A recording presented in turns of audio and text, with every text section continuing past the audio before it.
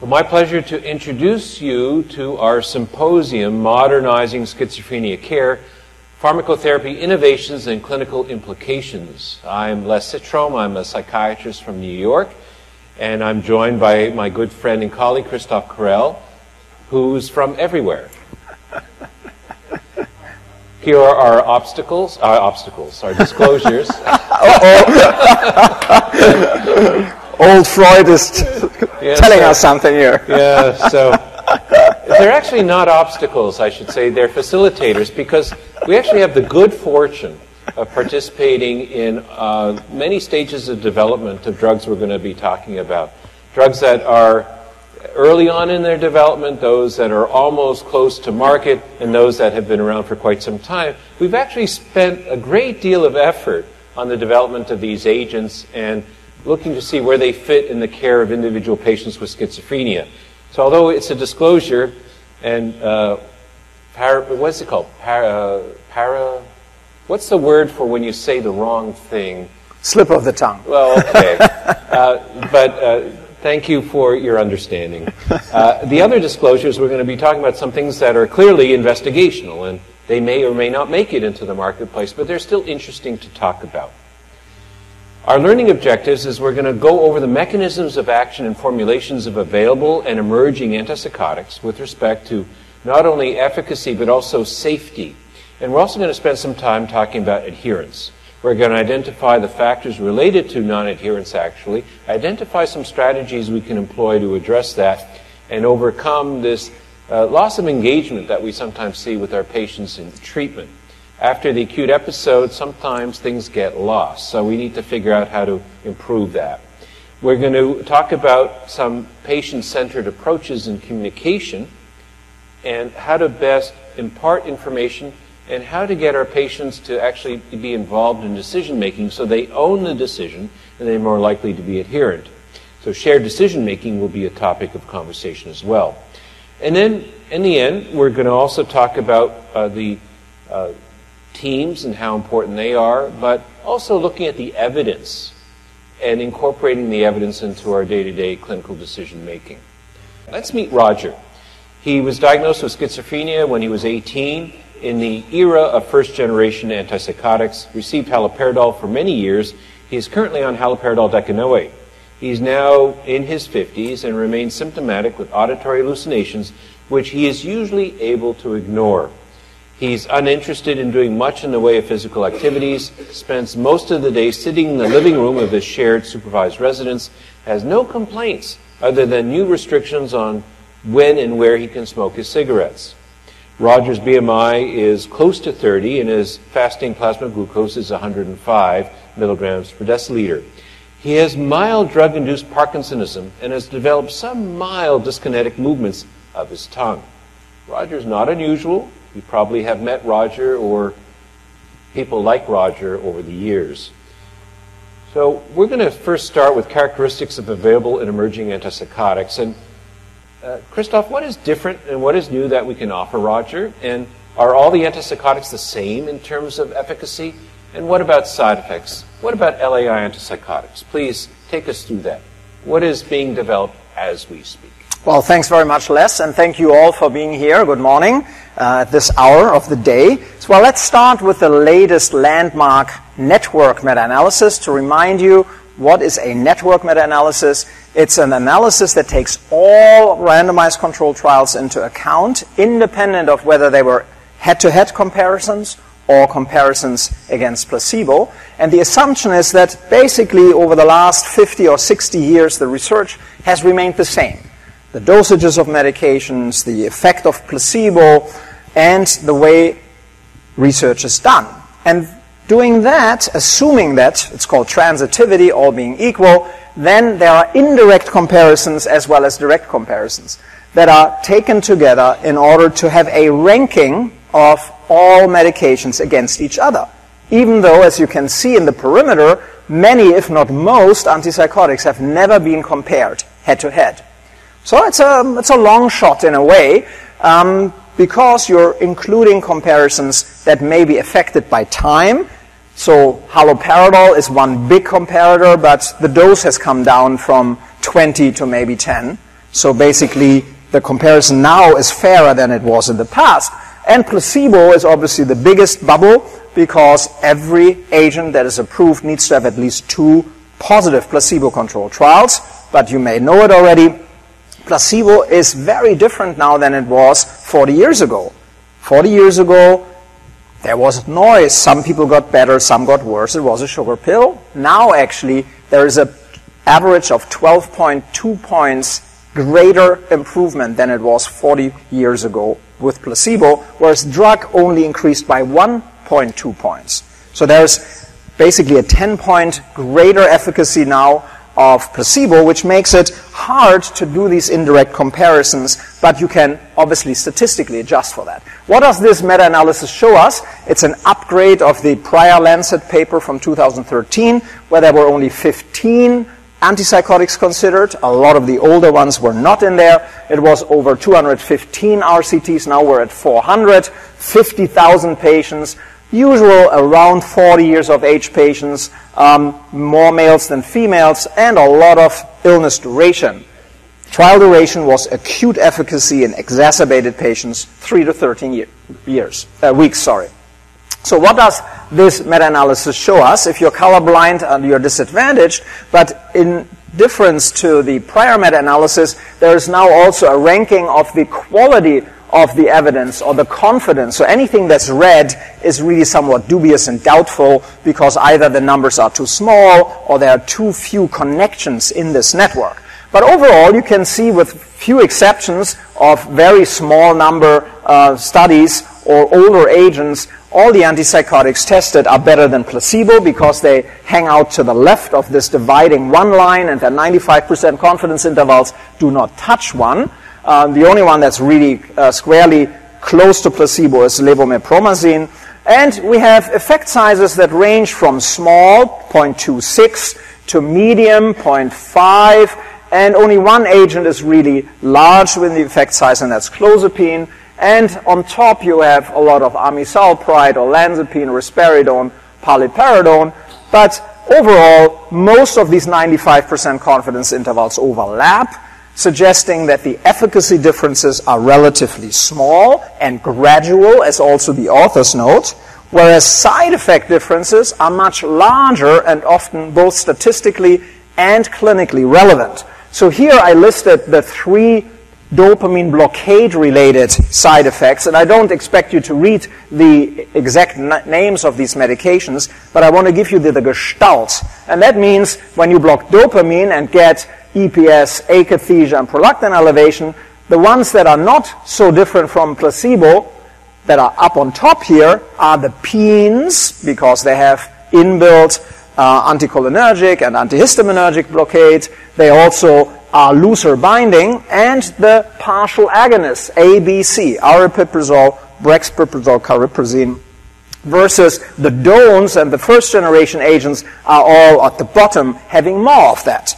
Now, take the reverse from not so much dopamine-related, but histaminergic-related side effects, and this is weight gain and sedation. Here we have on top again the partial agonists, not so different from placebo, ABC, but also the don'ts, whereas at the bottom we have the penes. So very simple math that you can do in your head, and the differences here are really quite large with effect sizes of 1.5 or more in difference in terms of side effects.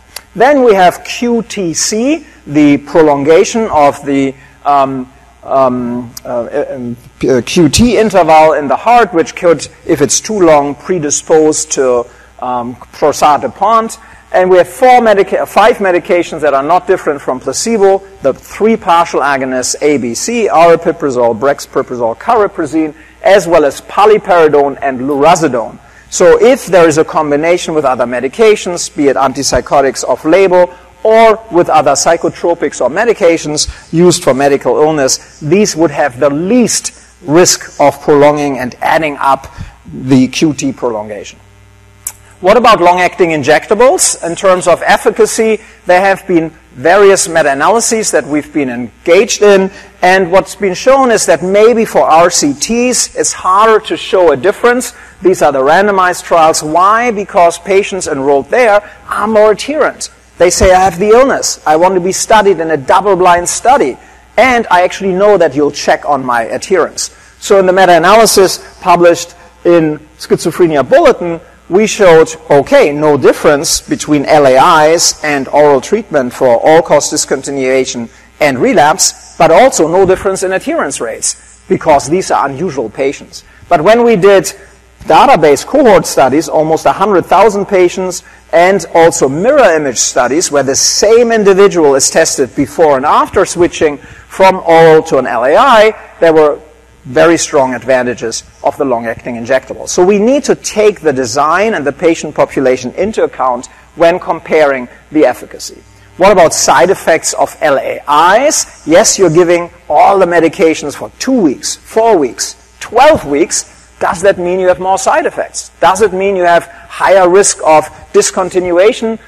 That's not true. We did a meta-analysis comparing randomly assigned the same oral medication with the same LAI, and out of 119 adverse effects, 97%, 115 of them basically were the same. There were 3 that might be higher with LAIs, akinesia, likely because of the first-generation agents that released the medication quickly. LDL, cholesterol change, yes, these medications are in the system, so people can gain weight. And why anxiety is higher, I have no clue. But LAIs were also associated with less prolactin elevation and hyperprolactinemia, which are very much related to the peak level. And as you know, oral treatment has a lot of peak-trough variation, whereas the long-acting injectables have a more efficient, smoother pharmacokinetic level. But what about new agents? So this comes from a paper we recently published where you can read all of this. I'll take you a little bit on a tour de force. You will not remember all of these new medications and names, but we've put together some that are at the very end of the development and will be most likely approved next year, and others that are earlier on. So let's start by dividing the new medications developed for schizophrenia by indication or primary outcome. So for total and positive symptoms, cannabidiol, which was basically developed or tested independent of the industry, had 2 superior studies for PANSS positive and CGI. So you know that cannabis has the bad part, THC, but maybe something that could be antipsychotic in nature, also has been used for pain, maybe for epilepsy and tics. What about separating D2 out and just doing D3 antagonism? A small phase 2 study recently was positive, so we'll maybe see more on D3 antagonism, which is obviously different than cariprazine, which is a D3 preferring partial agonist. Here we have just an antagonist. The next antipsychotic most likely approved next year will be lumateperone. That is a medication developed by Intracellular Therapies, which has novel pharmacology. It still interacts with dopamine, but in a new way. How? Usually, medications are the same both pre- and postsynaptically. They're either antagonists or partial agonists. This medication has a dissociation of that effect, being a partial agonist presynaptically, stimulating the brake, thereby downtoning the dopamine flow, allowing the the full antagonism postsynaptically to be much lower. So basically, this medication gets away with 40% postsynaptic blockade, being an antipsychotic at 42 milligrams. In addition, it has a built-in SSRI, serotonin reuptake inhibitor, so it's an antidepressant mechanism together with dopamine modulation without blocking dopamine too much, which could counter the antidepressant effect. And quite uniquely, D1 antagonism-related increase in glutamatergic drive, both NMDA and uniquely AMPA agonist activity.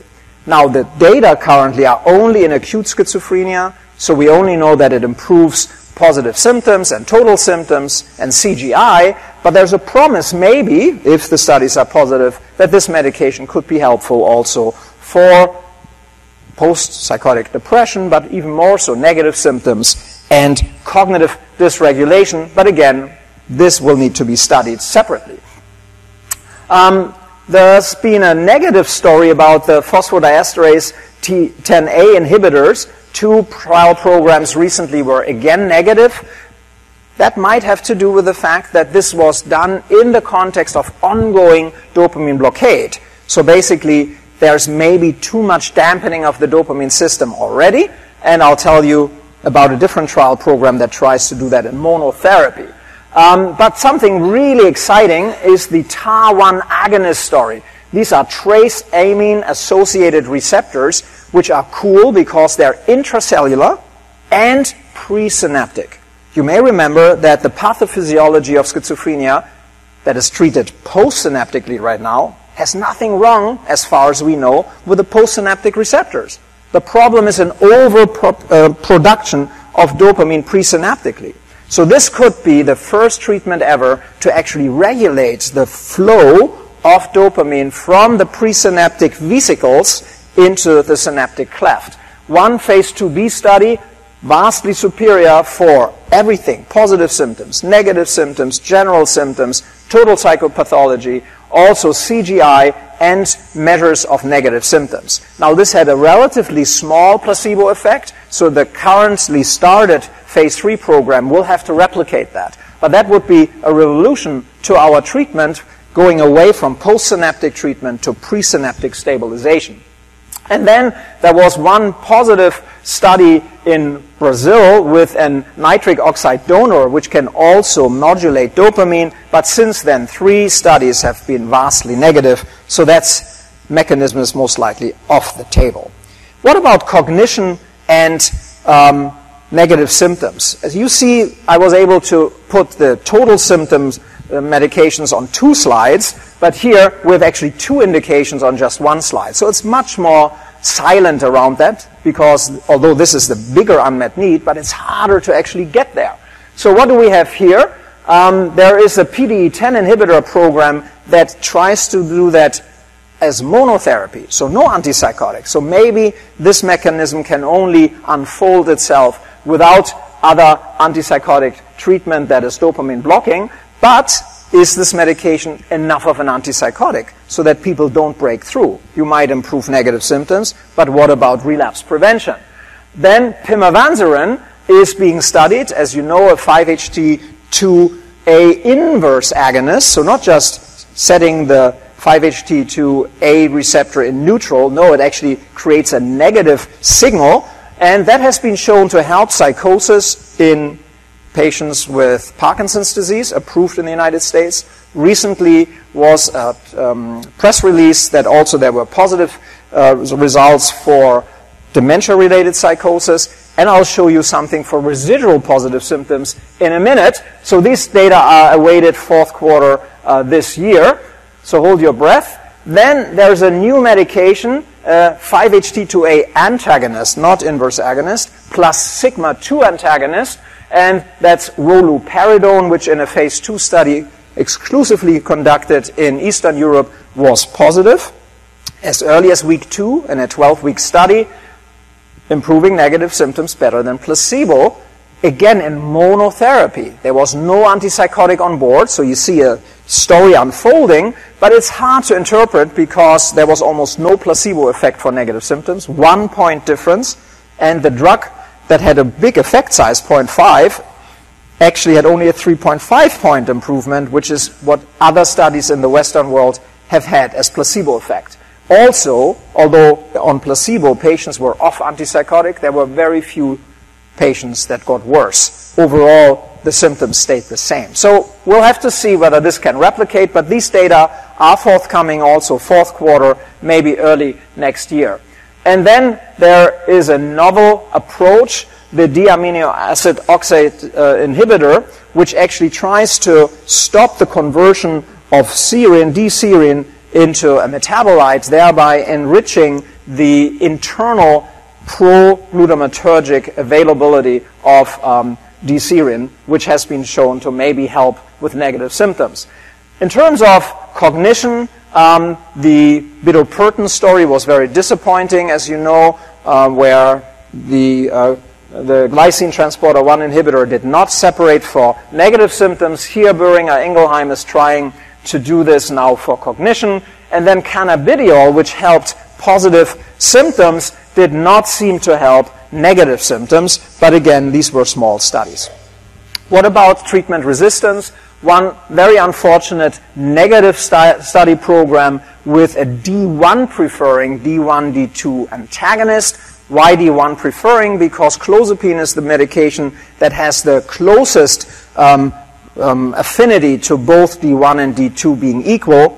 All other agents block D2 more, but it wasn't better than risperidone or olanzapine in patients who were having residual symptoms. Again, let's return to pimavanserin, the 5-HT inverse agonist. There was a recent press release that overall a study for residual positive symptoms was negative, but when removing 20% of the patients, all of the ones studied in the United States that had a vast placebo effect, and taking a smaller group where you have actually less power to separate, all the 80% of patients studied in Europe, it was a positive study for both total symptoms and clinical global impression scale. So basically, there's a clear signal that this might work. And in the overall sample, there was also improvement in negative symptoms.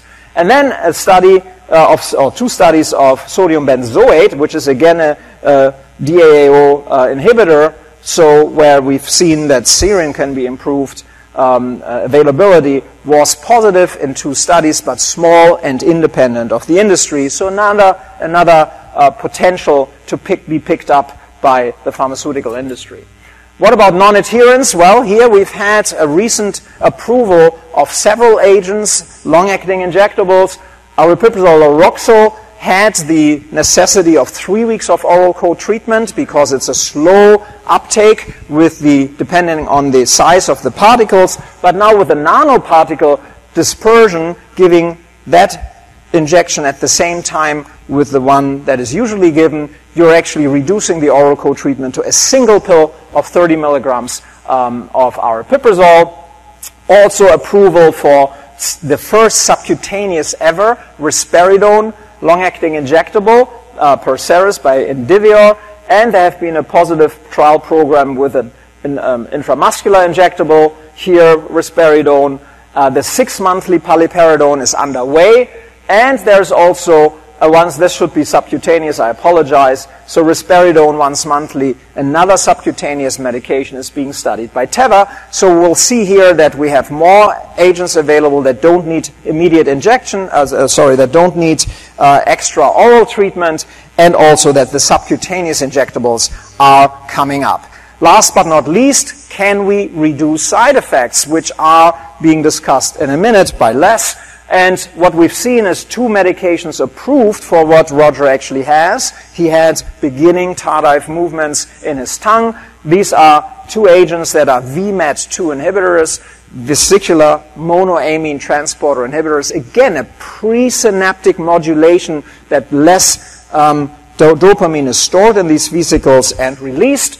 And the agent that's most likely also going to be approved next year is an improved olanzapine. That was one of the questions. Remember, what reduces weight gain? Actually, it's mu-opioid antagonism, which has been shown in several studies to actually reduce the weight gain associated with olanzapine while having the same efficacy in a head-to-head trial versus placebo like olanzapine. So again, this is a lot of information. Hopefully, many of these medications will make it through phase 3, but again, we'll have 2 new agents most likely next year. So what about adherence then, Les? Tell us about that. Roger was put on haldol decanoate because he was not consistently taking medications. That seems to be a reasonable choice, but he also has some side effects. After his last hospitalization, he agreed to taking his medication by injection so that he would not be nagged every day at his supervised residence. Take us through that. Well, thanks, Christoph. Maybe one day we'll offer Roger one of those agents that we went through at a dizzying place, I may say, with lots of different mechanisms of action which sound really intriguing. And I hope they make it, because we need something other than just plain old dopamine D2 blocking agents. But the bottom line will be, yes, it has to work, but it also has to be tolerable, and plus the patient has to be willing to take it. So why is this so important? If someone obviously doesn't take their foundational antipsychotic medication, their risk for relapse is quite high. In fact, skipping or stopping medication is the most powerful prediction of relapse right from the get-go with first episode patients. We take a look at the relapse risk. It's 5 times higher after the first episode when someone stops their medicine. There are many reasons for this. One of them is perhaps side effects that they have that they don't like, maybe executive functioning that's not quite there. Perhaps they feel better and they don't feel they need their medicine anymore. People have more insight when they're in your office than when they're at home. And this is a deciding factor whether or not they're going to take their medicine. If they feel good, they may not. And this is going to be a big issue, and it is a big issue. Consistent medication treatment is the key to preventing relapse. I'm going to show you a way of looking at this that's maybe a little different. Before I proceed, how many here were at my effect size talk? Okay, so there's going to be some repetition here. Bear with me. If we take someone with schizophrenia and give them an antipsychotic, over a 2-year period, their risk of relapse is not 0. Unfortunately, it's not. It's going to be about 25%. However, we can say that based on available evidence, if they don't take any antipsychotic medication, the risk of relapse in a 2-year period is 75%. Again, not 100%, it's 75%, but that's pretty close, it's pretty bad. Big difference, 75% versus 25%. And we would say the risk of relapse is 3 times as high when not taking medicine. It doesn't really address the question that we all have. What would be the number needed to treat to avoid a relapse event if we decide to give a medicine or not? How many patients do we need to treat with an antipsychotic rather than not in order to avoid 1 relapse event in 2 years? Well, we have the numbers necessary to make that calculation. 75% versus 25%. What is 75 minus 25, Christoph? 50. And how many times does that go into the number 100? Twice. Right. So see, it's easy. Even Christoph can do it. So under stress.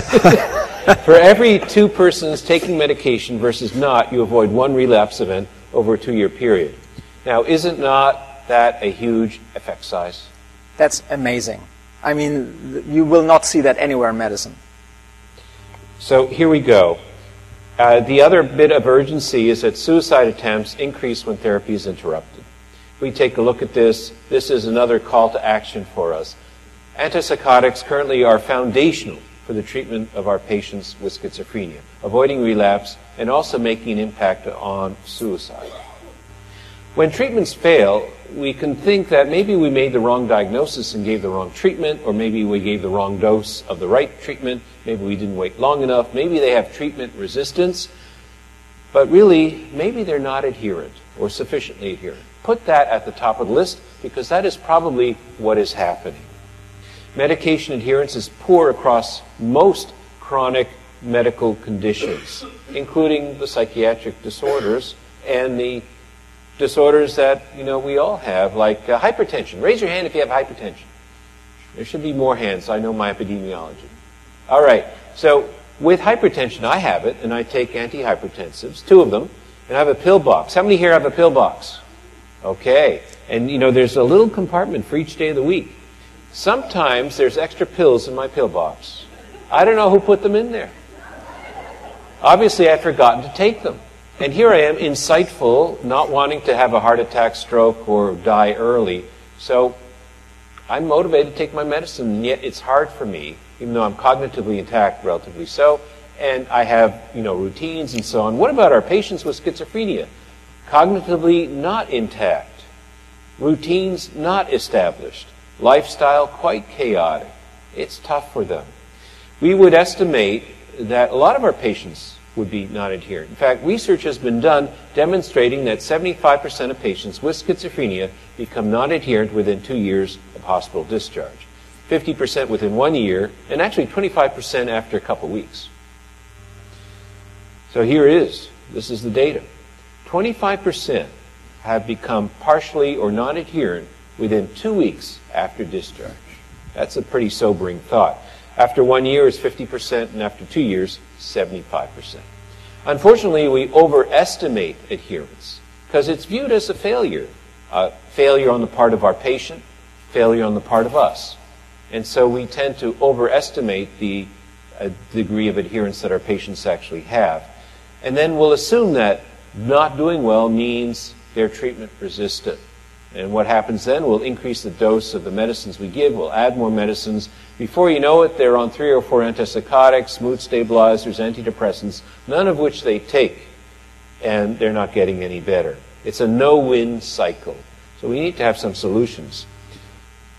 It's common, and so the first thing we need to do is admit to ourselves that some patients of ours are not going to be as adherent as we would like.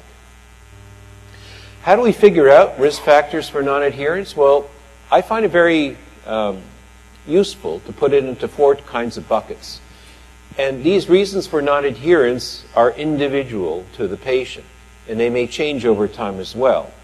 So in order to craft a treatment plan that addresses non-adherence, you have to actually identify the specific obstacles to adherence. So there's some patient-related issues, such as poor insight, negative attitudes about medicine, history of prior non-adherence, substance use, cognitive impairment. We need to identify those as, some of them have solutions, some of them don't have any really great solutions. Treatment-related issues, though, we can do something about if we identify side effects that impact the degree of adherence, or perhaps lack of efficacy with our medicines. We don't adequately assess if our patients are getting better. We would say they're getting better the way we want them to get better, but they may not be getting better the way they want to get better. They may still have trouble sleeping, for example, and we didn't address that. They may be feeling anxious or they're depressed, actually, and we didn't address that either. But we were so focused on their hallucinations and delusions and degrees of hostility that we forgot about the other things. There may be some environment and relationship-related issues, such as lack of family or social support. If we don't enroll the family into the treatment plan, then it's going to be tough.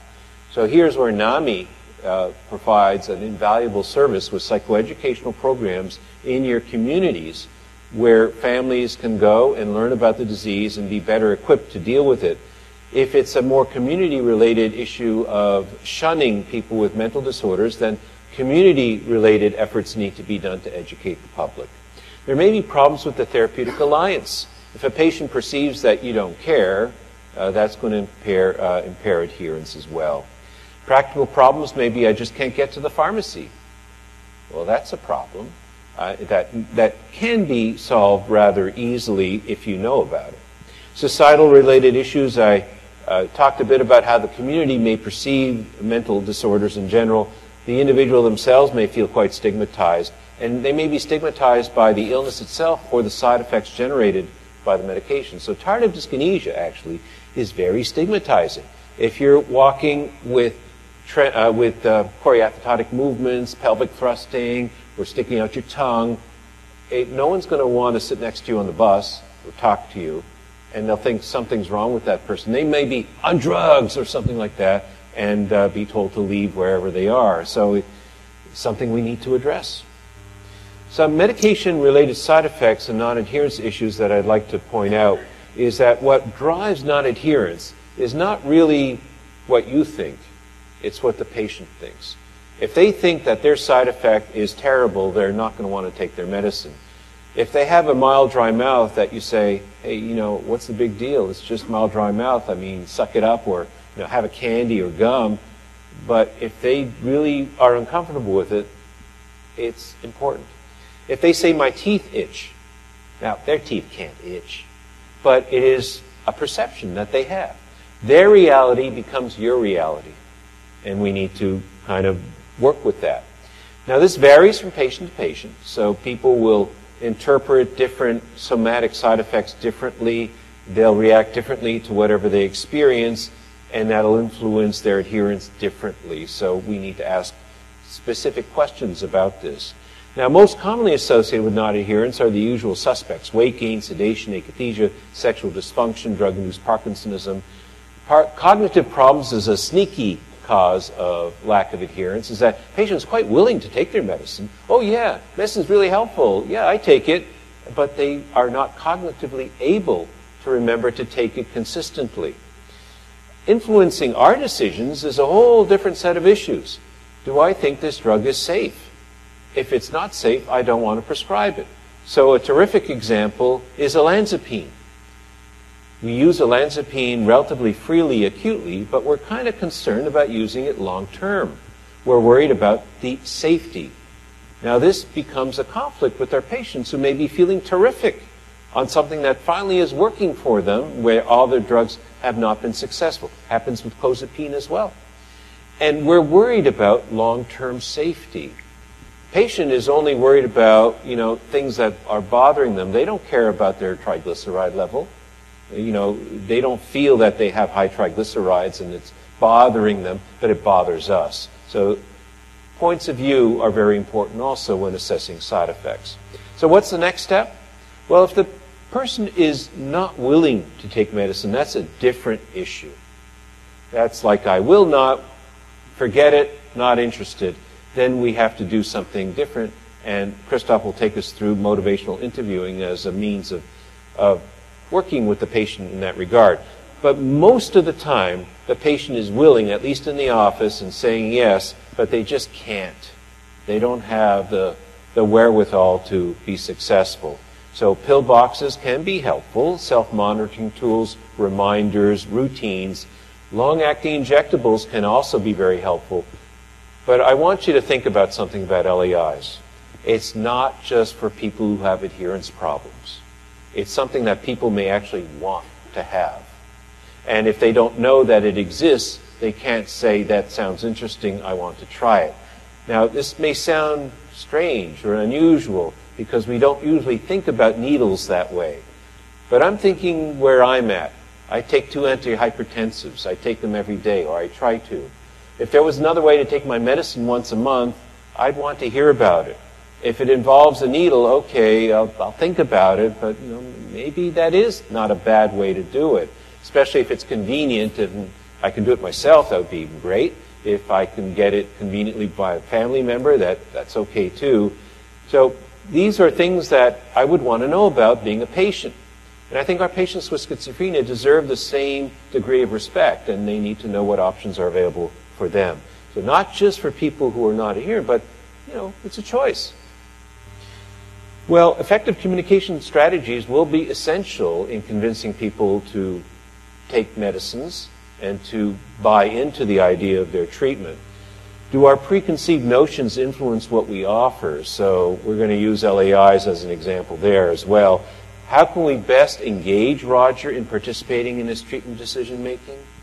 Thanks, Les. So let's go through that. Well, what about the story of LAIs? They have been shown to be quite effective, didn't they? Absolutely. Yeah. For relapse prevention, prevention of hospitalization, treatment engagement, and even reduction of mortality in a paper that was voted one of the 10 most important papers last year by Heidi Taipale and Jari Tihonen, looking at this Swedish national database showing that there's basically clearly less, 20 to 30% less mortality with LAIs. But why are they not prescribed more?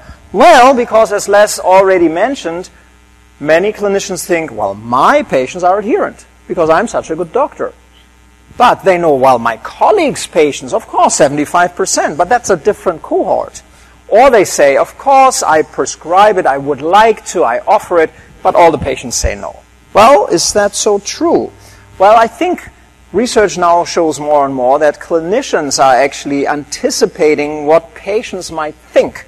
And in this Norwegian study, you can see that doctors and nurses overestimated vastly the arguments that patients might have against LAI use. They assumed that patients would not want to take an LAI because of stigma, feeling controlled, not being able to decide yourself when you can take the medication, less self-dependence, being embarrassed, or even pain.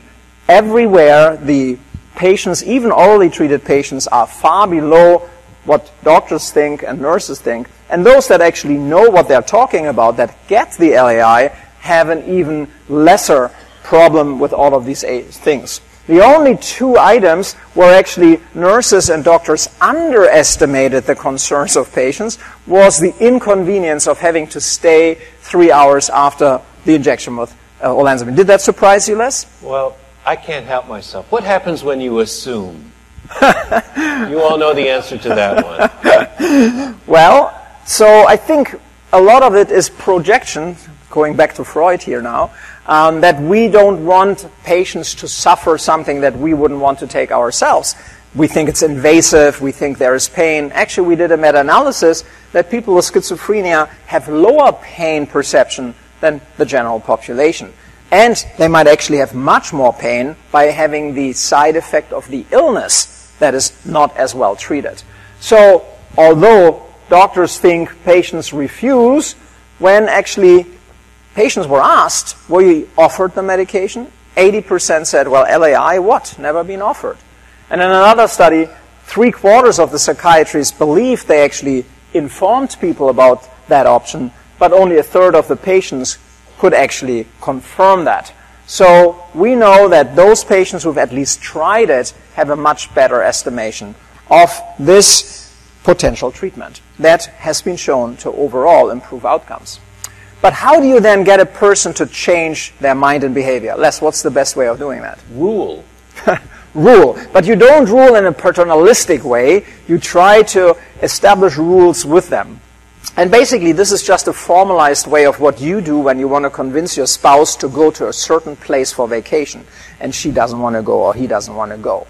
Yeah, I mean, the carbon footprint, I understand, and you don't like to be so long on the airplane, but wouldn't it be cool to see these animals that we've never seen before? Oh, the smells and the other food. So you're trying to link goals that you know your spouse has. Or what about your kids that don't want to study and just hang out and play video games? Well, wouldn't you want to have some money like daddy does? And where do you want to go with your life? That doesn't always work so well, but it's again trying to understand what makes people tick. So for that, you need to actually ask and understand these people. So basically, you have to resist making too many suggestions and understand. Ask. Understand what the person wants. And maybe for them, it's not important to not hear voices anymore because they are somewhat companions, but they want to be able to stay in the basement of their parents. Or they want to be able to at least have some money to smoke cigarettes. So you then say, last time you didn't take the medication, or you forgot about it, you actually had to be in the hospital again, and your parents said, one more time, and we throw you out, because they were threatened with a knife again.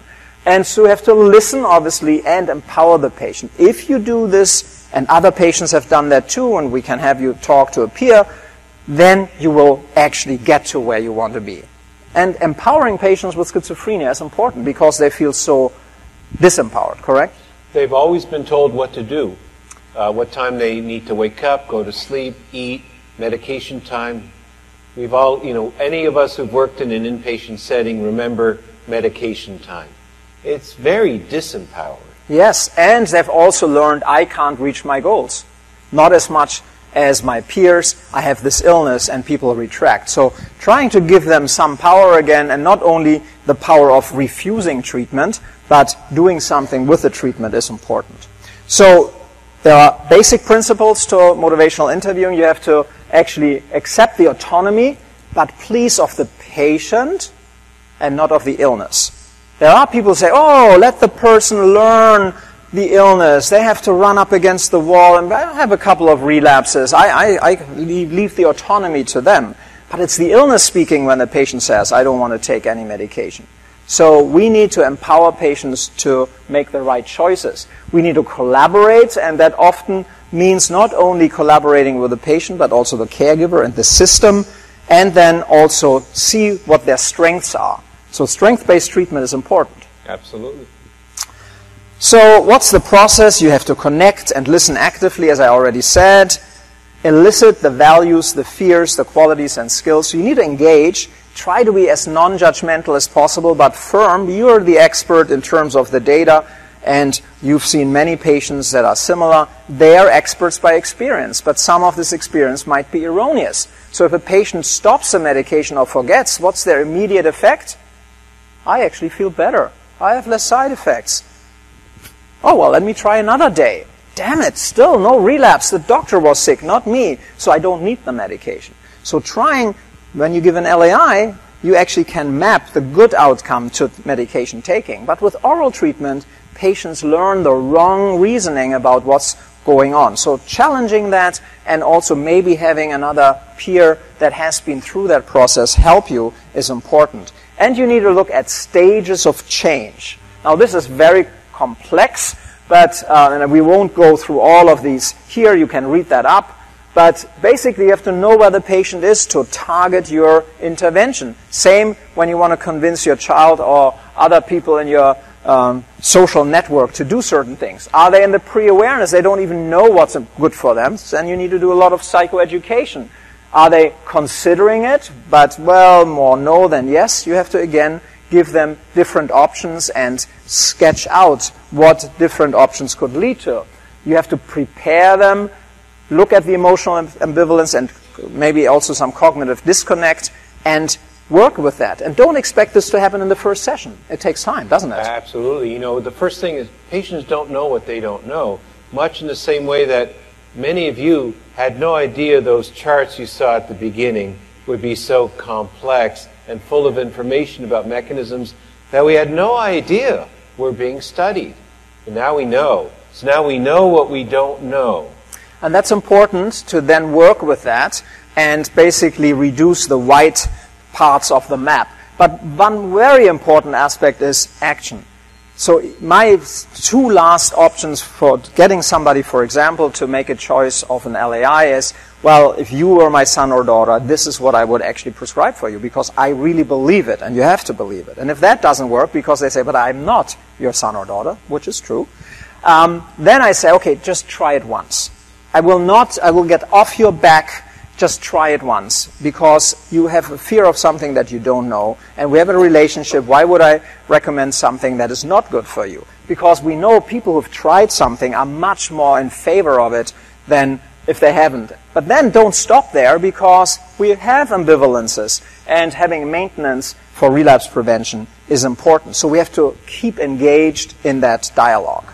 So communication matters, and you want to bring out the positives, don't you? This is from a study where there was a linguistic processing of audio-taped conversations of doctors who knew they were being taped, and they were trying to actually get the patient to make a choice from an oral to an LAI antipsychotic. And guess what? Trying to convince someone, fair would be maybe what would be fair to say good things versus maybe not so good things? I would say everything. You know, you can't hide things. And if someone figures out that you didn't tell them something and you should have, well, then the trust is lost. Right, but it would be maybe 50-50. But if you want to sell something because you think it's good, you might want to spend a little bit more time on the positives without hiding the negatives. So maybe 2/3, 1/3. But in this study, 9% of the speech time was spent on positive aspects. That tells you the bias that the clinicians have. 91% spent on the negative aspects. Exactly, or neutral, but not basically promoting what you think is important. But when then someone else, and only 1/3 of the patients said, maybe I'll do it, but then when somebody came in that actually did motivational interviewing and was more convinced, it went to at least the verbal choice to 96%. But let's now go to evidence-based practice. What does this all mean? How do we put this together, Les? And Roger seems to be essential for the process, correct? Absolutely. You know, we talked a lot about LAIs. Not everything comes in an LAI, and frankly, maybe someone is not going to be adequately treated with a product that is available as an LAI. So we need to know about all our options, try to figure out how to offer it to Roger. You know, for Roger, you know, you don't want a shot, do you? It's not going to work, obviously. How would you like to get your medicine once a month, every 2 months? Hey, that sounds a lot more interesting. But what if Roger actually doesn't respond to risperidone or paliperidone or aripiprazole, and you know, olanzapine pamoate, there's no replacement for it yet, but there may be in the future. And olanzapine pamoate is difficult to use, etc., so it's not really an option. What do? We don't want to give a first-generation LAI, so we're kind of in a situation where we need to give an oral medicine. We need to match the right medicine to Roger so that it all makes sense. Now, this is a repetition of some of the things I presented in the effect size EBM lecture I gave a couple of days ago, but it's worth repeating. Evidence-based medicine is not cookbook medicine. It's not just following a plan, a guideline. It is using the relevant scientific evidence, but within the context of your clinical judgment that you've accumulated over the years, as well as the patient's values and preferences.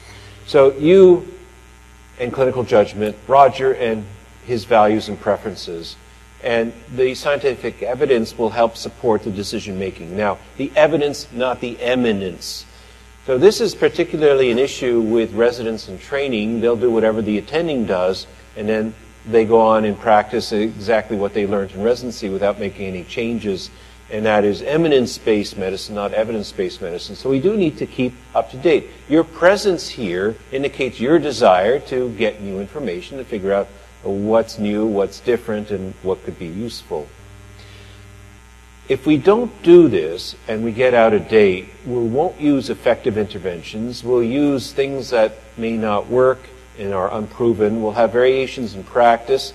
We see this in tonsillectomy rates from community to community, and as well as C-section rates from community to community and practice to practice, unnecessary variations. And, this dependence on eminence-based versus evidence-based can be quite problematic. And then lastly, we're creatures of habit, so we may be doing LPIT medicine. Last patient I treated. Hey, that worked, I'll try it for the next one, without individualizing the decision. Evidence-based medicine is the conscientious, explicit, and judicious use of the current best evidence in making decisions about the care of individual patients. Now, this is where clinical trials actually fail us because they compare results based on groups of patients.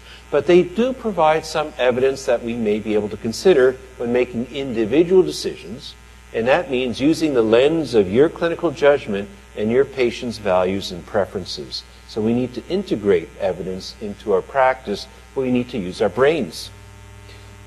Effect sizes are really important. Now, when Christoph talked about the meta-analyses and talked about standardized mean difference in effect size, he essentially was talking about standard deviation differences.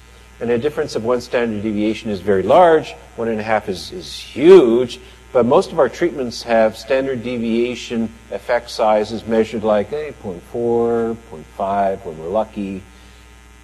I don't know about you, but I have trouble thinking about it in this way. Oh yeah, standard deviation different. Okay, so no. It's easier to use an effect size that is clinically more intuitive. Number needed to treat is one of those. How many here have heard of number needed to treat? Excellent. Who can calculate it? Okay, a couple people. Can you kindly step up here? No, I'm just so it's a measure of effect size that everyone in this room can actually calculate without too much trouble. It's not the same as a p-value. A p-value only tells us if we're dealing with the truth, we think, or not. If something has a low p-value, okay, it's probably right, but it doesn't mean it's important necessarily. And you can have a very low p-value for something that's clinically irrelevant. So we need effect size to judge the clinical significance of something that is statistically significant.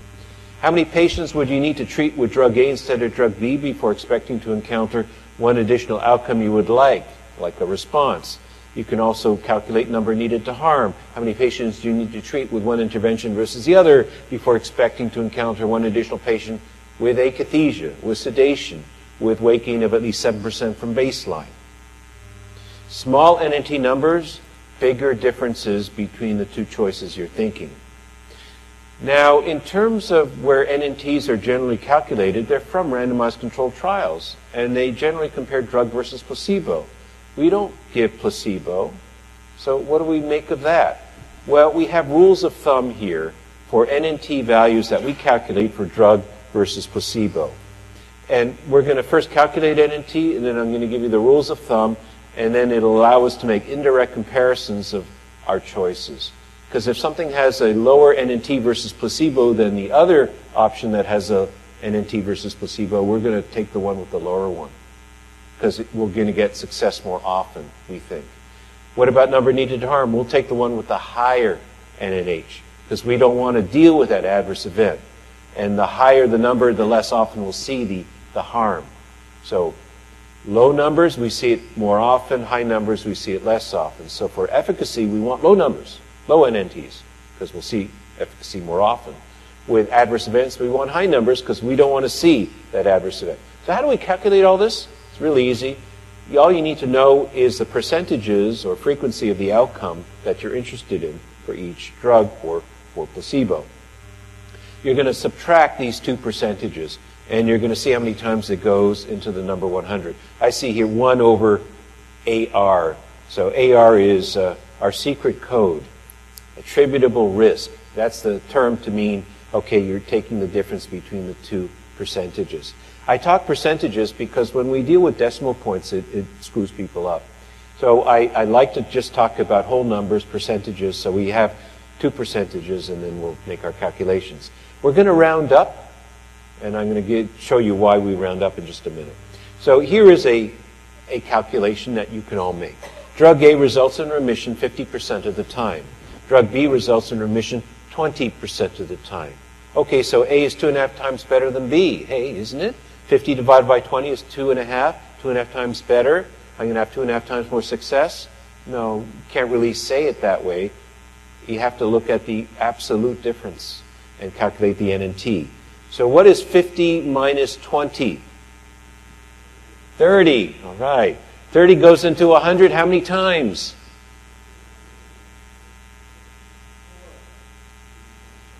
4. 3.33. But 3.33 would be our calculated NNT, but it would mean we'd have to treat 3 1/3 patients with option A versus option B before encountering one additional remitted patient. Now, I don't know about you, but I don't treat thirds of patients. They don't come to my office. They come whole. So we'll round up to the next whole number, to 4. So you're right, it is 4. That's how we do it, and it's right up here on the slide too. So for every 4 patients that you give drug A to instead of drug B, you'll expect to encounter one additional remitted patient. Now, why didn't I round it down to 3? Because then I could be making a mistake. I could be exaggerating the difference, because 3 is a stronger number needed to treat value than 4. Now, I don't want to make mistakes like that when calculating these things. So I'll round it up and, be conservative about it. And 4. 4 is a nice number needed to treat value. And it will probably dictate our decision making. We'll give A instead of B most of the time. Unless, of course, there's a side effect that's a problem with A for that particular patient. Or perhaps it's not on the formulary and we can't give it. So a clinically important NNT or NNH, I want to give you some rules of thumb. Versus placebo or no treatment, an NNT of 2 would be hugely important. And we saw that with the continuation of medication treatment over a 2-year period in order to avoid a relapse of schizophrenia. NNT values in general, less than 10, denote a potentially useful intervention. NNT values that are greater than 10 generally mean that, I don't know, this is going to be unusual that this will actually work in my clinical practice. NNH values greater than 10, on the other hand, are desirable because you don't want to have to encounter that adverse event. You want to avoid it as much as you can. Now, some NNTs may be clinically important, even if they are relatively large, when the outcome is death, for example. And we sometimes, some of us take statins.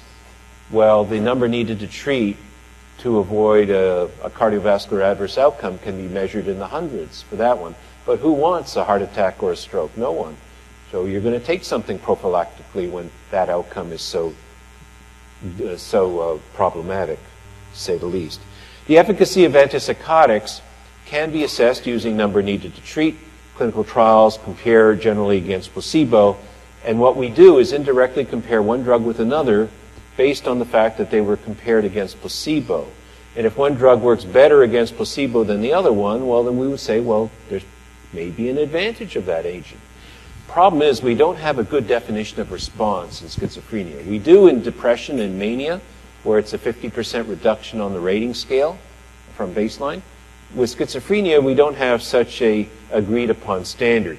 Sometimes we report a 20% improvement from baseline, which is barely perceptible, or a 30% improvement, which is a little better. But in general, the NNTs on that outcome are less than 10 for acute studies of antipsychotics versus placebo. For maintenance studies, it's also less than 10 in preventing relapse compared to placebo. Your individual mileage will vary, though. I say this because we all know some of our patients do better on one agent versus another, and the next guy, it's the opposite. What about tolerability? It's all over the map, and it depends on the patient. So we learned at the very beginning that efficacy is pretty much similar across the antipsychotics, with some exceptions like clozapine. But Tolerability is a different story. But it gets more complicated than that, because although tolerability outcomes are all over the map depending on the antipsychotic, they're also all over the map for the individual patient. We all have experiences that some patients are more sensitive to akathisia or sedation than others. And in that instant, for that particular situation, that's going to dictate your choices of medicines that you're going to provide. So I have patients on olanzapine who don't gain weight, and they stay on olanzapine.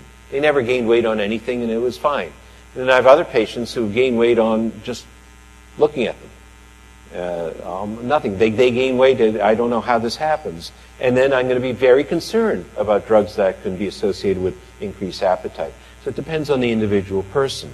So the patient's values and preferences, like Roger's, is going to be key in selecting the right medicine. Perfection is not possible, generally. Efficacy has to be good enough, tolerability good enough, adherence good enough, and then you have a successful choice. There is sufficient heterogeneity amongst antipsychotics to make this feasible under most conditions. And what we need to consider is the heterogeneity amongst our patients in order to make that right decision. A little bit about side effects again. The side effect appears, subjective distress, adherence is impacted. Subjective distress is something that we need to ask about when patients report a side effect. On the other hand, we have some decision-making to do when we have objective evidence of severity of an adverse event, such as elevations in glucose or lipids. We have to have a discussion with the patient regarding the safety of the drug, and sometimes we'll decide to continue the medicine, but we have to do something different. We may have to add another medicine, metformin, for example. Not unusual, right? Add it to clozapine or olanzapine when we have to. Some advocate doing it right away. In terms of the initial decision on what to do, we can look at product labels and look at them a little differently. Look at those percentages of rates of weight gain of at least 7%, rates of somnolence adverse events, rates of akathisia adverse events. We can look at those percentages and do something with them. We can subtract them. Drug minus placebo, how many times it goes into the number 100, and we'll have our number needed to harm right out of the label. And we can figure out for something new that's presented to us for our consideration, what is the number needed to harm for weight gain, for somnolence, for akathisia. And we can see which ones have high numbers, which means we're less likely to encounter that adverse event in general. Some of them have really low numbers, which means that pretty much routinely you're going to encounter this when using this drug in your clinical practice. Just for fun, we're going to look at the ones that are less than 10. No surprises here. When we use olanzapine, we're going to expect weight gain of at least 7% in patients that we routinely treat. We're also going to expect somnolence. Similarly, with quetiapine, we're going to expect some degree of somnolence or sedation. Now, if you have a number needed to harm of 10, 11, 12, 13, 14, 15, that may be a problem for some patients who are very sensitive to that adverse event. And so we're going to look for NNH values that are like 50, 60, 70. And we'll do our best to match up the right drug with the right patient. So treatment's a dynamic process. Opportunity and risk present itself. We don't look for perfection. We look for something that will work well enough, tolerated well enough, but the patient has to be willing to take it. Long-acting injectables offer an option, but not all drugs are available in LAIs, and we need to keep our options open. Getting the patient to buy in is key here, so motivational interviewing, as we discussed, is going to be an important tool in our toolbox there. Don't forget about the whole team. We need to address substance use. Intensive case management and assertive community treatment are very helpful in my community, and I'm sure in yours as well. Vocational rehabilitation, cognitive remediation are other services that some communities can provide, others can't, but they also offer an opportunity to increase the functionality of our patients with schizophrenia. Switch or stay decisions will be based on your clinical experience, the relevant scientific evidence, and the patient's values and preferences. So that means getting all that information that we have talked about today And if we need to do something extra, we need to be open-minded about that too. Diet, exercise, additional medicines, metformin, beta blockers, anticholinergic medications I'm not a fan of, but we have to do it for acute dystonic reactions. But I prefer amantadine, actually, for longer-term use if I have to deal with drug-induced Parkinsonism that I cannot avoid by switching because I can't switch. Otherwise, I would like to switch. So let's conclude. Antipsychotics vary more regarding side effects than for efficacy. On the horizon are multiple antipsychotics. I don't know what we'll call them. Maybe we won't call them antipsychotics, but refer to them by their mechanism of action that may be better tolerated, as well as medications that may be more helpful for negative symptoms and cognitive impairment. Adherence remains a challenge for many of our patients. Engaging patients in their treatment requires care in how we communicate. We spent a great deal of time doing that.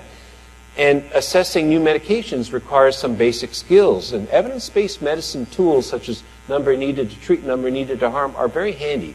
And everyone in this room can calculate these numbers, and I urge you to give it some further thought. Let's open it up for Q&A. The microphones are there on the floor. Feel free. I'm an advocate for my patient, but I can get risperidone for $10 without insurance as a PO. It's going to cost me 200 times more. I'm wondering, what is the responsibility that I have to the expenditure of medical resources?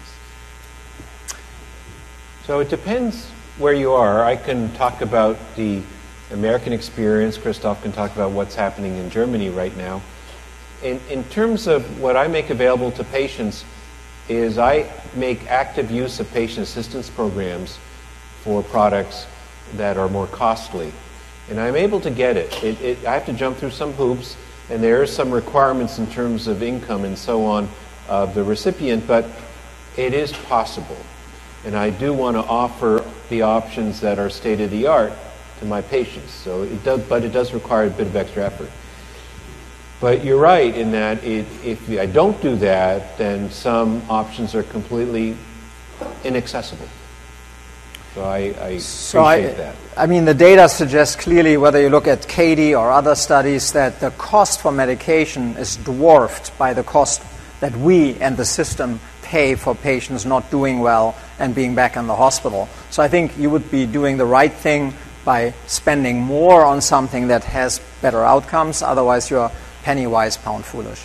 In some areas of the world are more enlightened about this. So I would say European countries in general have better resources made available to patients regarding this than here. Hi. Aside from the Lancet article, which I thought was amazing because of the charts, do you have a good reference article that you would suggest for helping us determine, understanding the subtle nuances in variation between the different new antipsychotics and when to apply one or the other? Is there any kind of really good suggestive article?